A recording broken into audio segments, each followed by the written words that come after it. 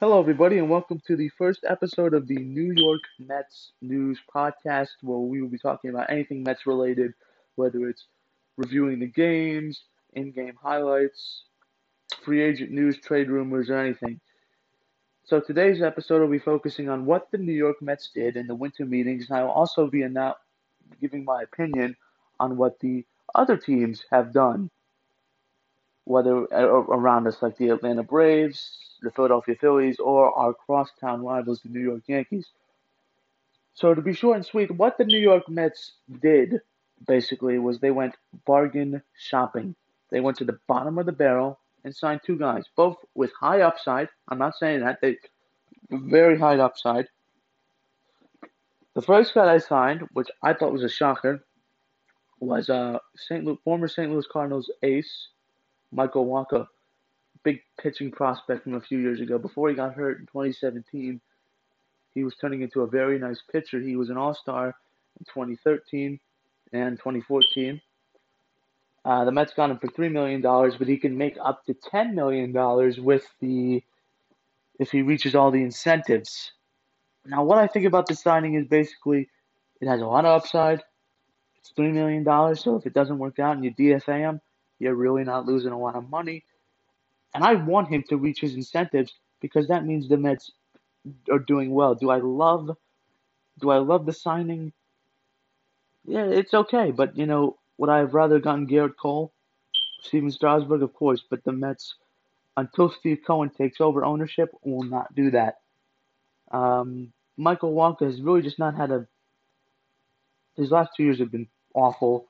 He's been hurt, and when he's on the field, his home runs are up, his strikeouts are down, and his walks are up, and his hard hits, are given up too. So, but this signing does have a lot of upside. If he could stay healthy, I think he could be a good fourth, maybe fifth starter, or he could help out in the bullpen, be a long relief guy. Because I do not like Robert Gazelman. This could be a replacement for Robert Gazelman, and personally, I think it could work out for the Mets. And I like people that are in contract years. I think they want to play harder because they want to get the money. And what MLB teams have basically proven in the past few off seasons is, hey, if it's available, pitching's available, they're going to try to go sign it. At least this off season they proved it because look at what happened to the Nationals. They didn't win because of their offense. Granted, their offense was very good, but they won because of their pitching. Matt Scherzer taking the ball in Game 7, and just pitching the Washington Nationals to a World Series win. Patrick Corbin coming out of the bullpen and Steven Strasburg the night before making sure the Nationals got to within that first World Series. And the Mets and Nationals from last year weren't that far apart. The only thing that kept the Mets from getting into the playoffs was because of the bullpen, which I hope Brody wasn't giving away his cards. I hope that he signs a bullpen arm, but from all his press conferences, it doesn't sound like he's going to sign any bullpen arm anytime soon. But we'll see. We hope for the best. The next move the New York Mets did was signing Rick Porcello. I, I mean, it's okay. I don't love the move personally. Um, if you ask me, I think this is another bargain move. $10 million. I think you could have gotten him for cheaper. I know everyone was saying, "Oh, Rick Porcello is going to sign a 4 to 5 year deal," but he's not. I mean, he had the highest ERA in the major leagues last year, and that was on the Red Sox team, which wasn't great, but it wasn't good. The World Series year, he wasn't very good. So, again, I hope it works out. I hope that he can stay in the rotation. But again, I hope this is a death pitching role. If you're asking me who I'd rather have in the rotation, even though Rick Porcello won the Cy Young in 2016, I think. Yeah, it was 2016. Even though he won the Cy Young, I just ever since then he's been awful, and I think $10 million was just overpaying for him. But I hope it works out. I mean, you don't know. It could be the same as the Michael Walker. I like it's a 1 year deal. I think players play for the big money and show up. And again, $10 million for 1 year isn't a lot. And if anything comes to it, him and Michael Walker that could do. Michael Walker could be the opener, or Rick Porcello could be the opener. And if they could eat up 7 innings somehow every fifth day, I'm not asking him to go throw like Jacob DeGrom or Noah Syndergaard, which, again, Noah Syndergaard, when I get into what the Mets need to do in the regular season when their full team is established, Noah Syndergaard needs to step it up, or we're not going to go anywhere, just like Edwin Diaz has to step it up. But if they could eat up innings, give up 3 runs a game, I think could work out good. We'll see though. I'm not as enthused. If you're asking me which signing I like better, I like the Michael Walker signing better. It was cheaper, and I think he has the better upside because I think that Rick Porcello has thrown a lot more innings, and he's 31 years old. So again, I hope for the best.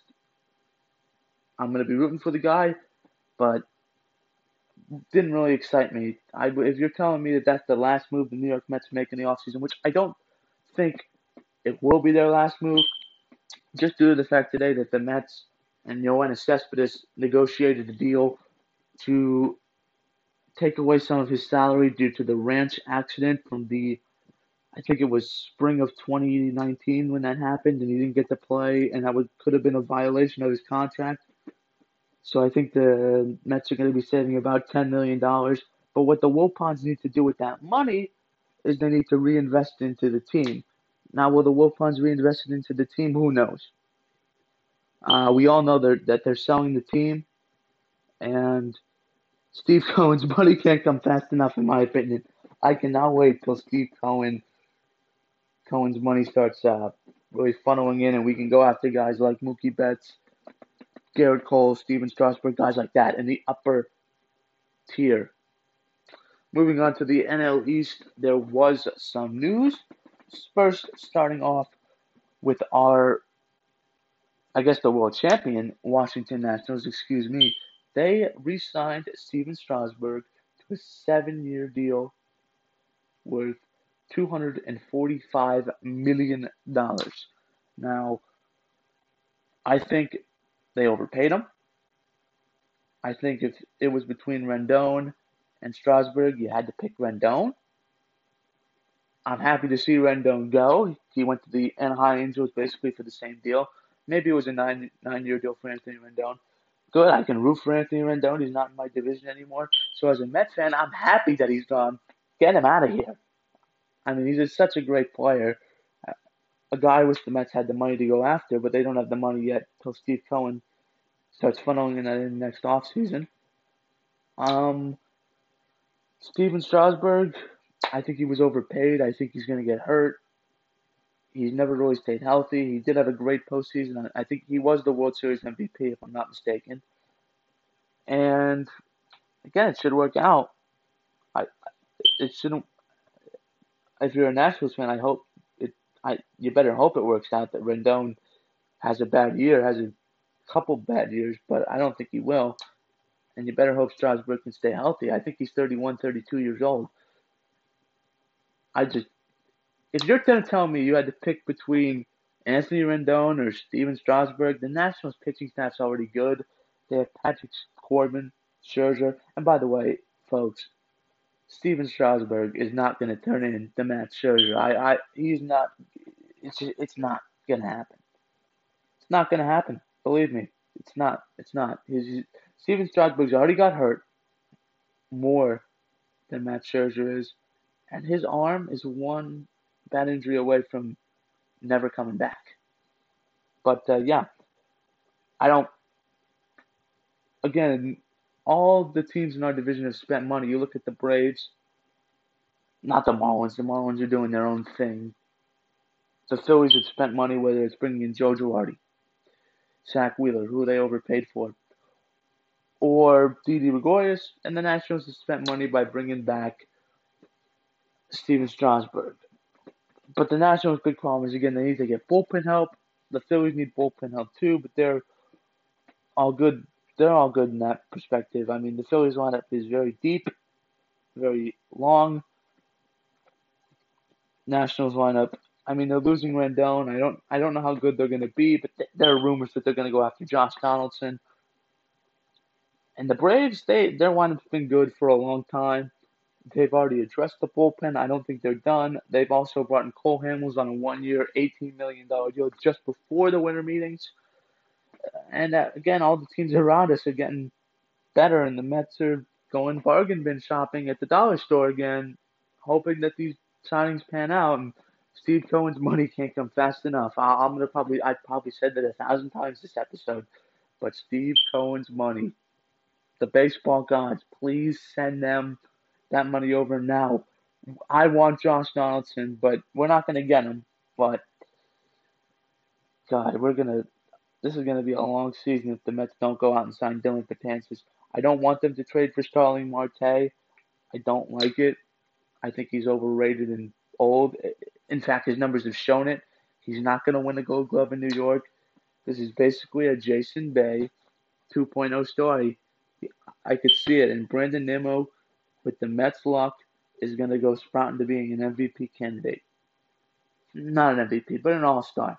I think Brandon Nimmo's very close to doing that. I think if you ask me, he's better than Michael Conforto.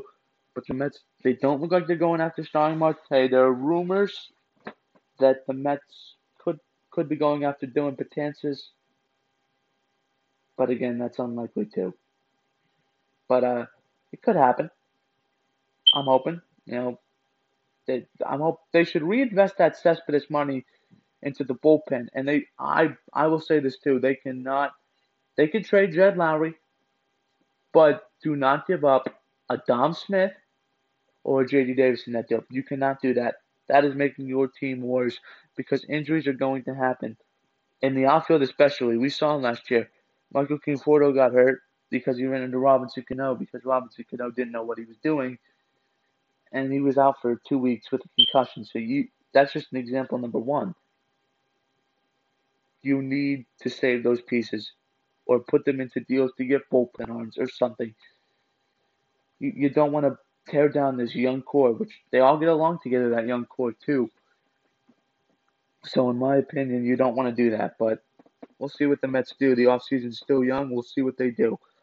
And finally today, we will be addressing the big fish, Garrett Cole. Right before we get to Garrett Cole, I want to also talk about Anthony Rendon. I probably mentioned him earlier in this podcast. I did. He got 9 years, $245 million. Happy to see that. Happy to see him out of the NL East. Happy to see him out of that Nationals lineup. And the Nationals just got a little worse. But on to Garrett Cole. Biggest contract for a pitcher in Major League Baseball history. The evil empire is back. And I'm not happy about it. And I'm not going to bash the Yankees. I'm not going to make fun of them. They need to do this move. Their pitching was atrocious in the playoffs. They needed to do this. They couldn't beat the Astros, but they are the clear favorite in the AL to represent them for the World Series, the AL for the World Series. And there's no debate. They also re-signed Brett Gardner, but 1 year, $12.5 million. That's not a big deal. I think there's a club option for 2021, but that's not a big deal. On to Garrett Cole. He should have won the Cy Young, in my opinion. I understand Justin Verlander threw a no-hitter, but you're telling me that Garrett Cole wasn't the better pitcher. My opinion in Game 7, if they would have brought in Garrett Cole after taking out Zach Greinke, it would have helped the Astros' chances. I'm not saying the Astros would have won the game, but, maybe it would have kept the game tied. Just saying, he wanted to pitch. He was upset he didn't pitch. He said that to the media, I don't work for this organization anymore. So I knew he wasn't going to go back to Houston. Wasn't a shocker. I mean, the LA Angels offer, from what I've been reading, didn't even come close to what Garrett Cole got offered from the Yankees. Great signing for the Yankees. I think they're going to move J Happ to a team they're trying to dump his salary. But look at the Yankees' rotation, in my opinion, still needs work. I don't think you can trust Luis Severino. I don't think you can trust him at all, to be honest. I also don't think you can trust Masahiro Tanaka in the playoffs, but that arm is one injury away from getting hurt. But the Yankees got a lot better today. the Astros got worse with their lineup and their bullpen. You don't know, they could re-sign Dylan Betances, but that lineup and that bullpen, the evil empire's back. That's really all I have to say.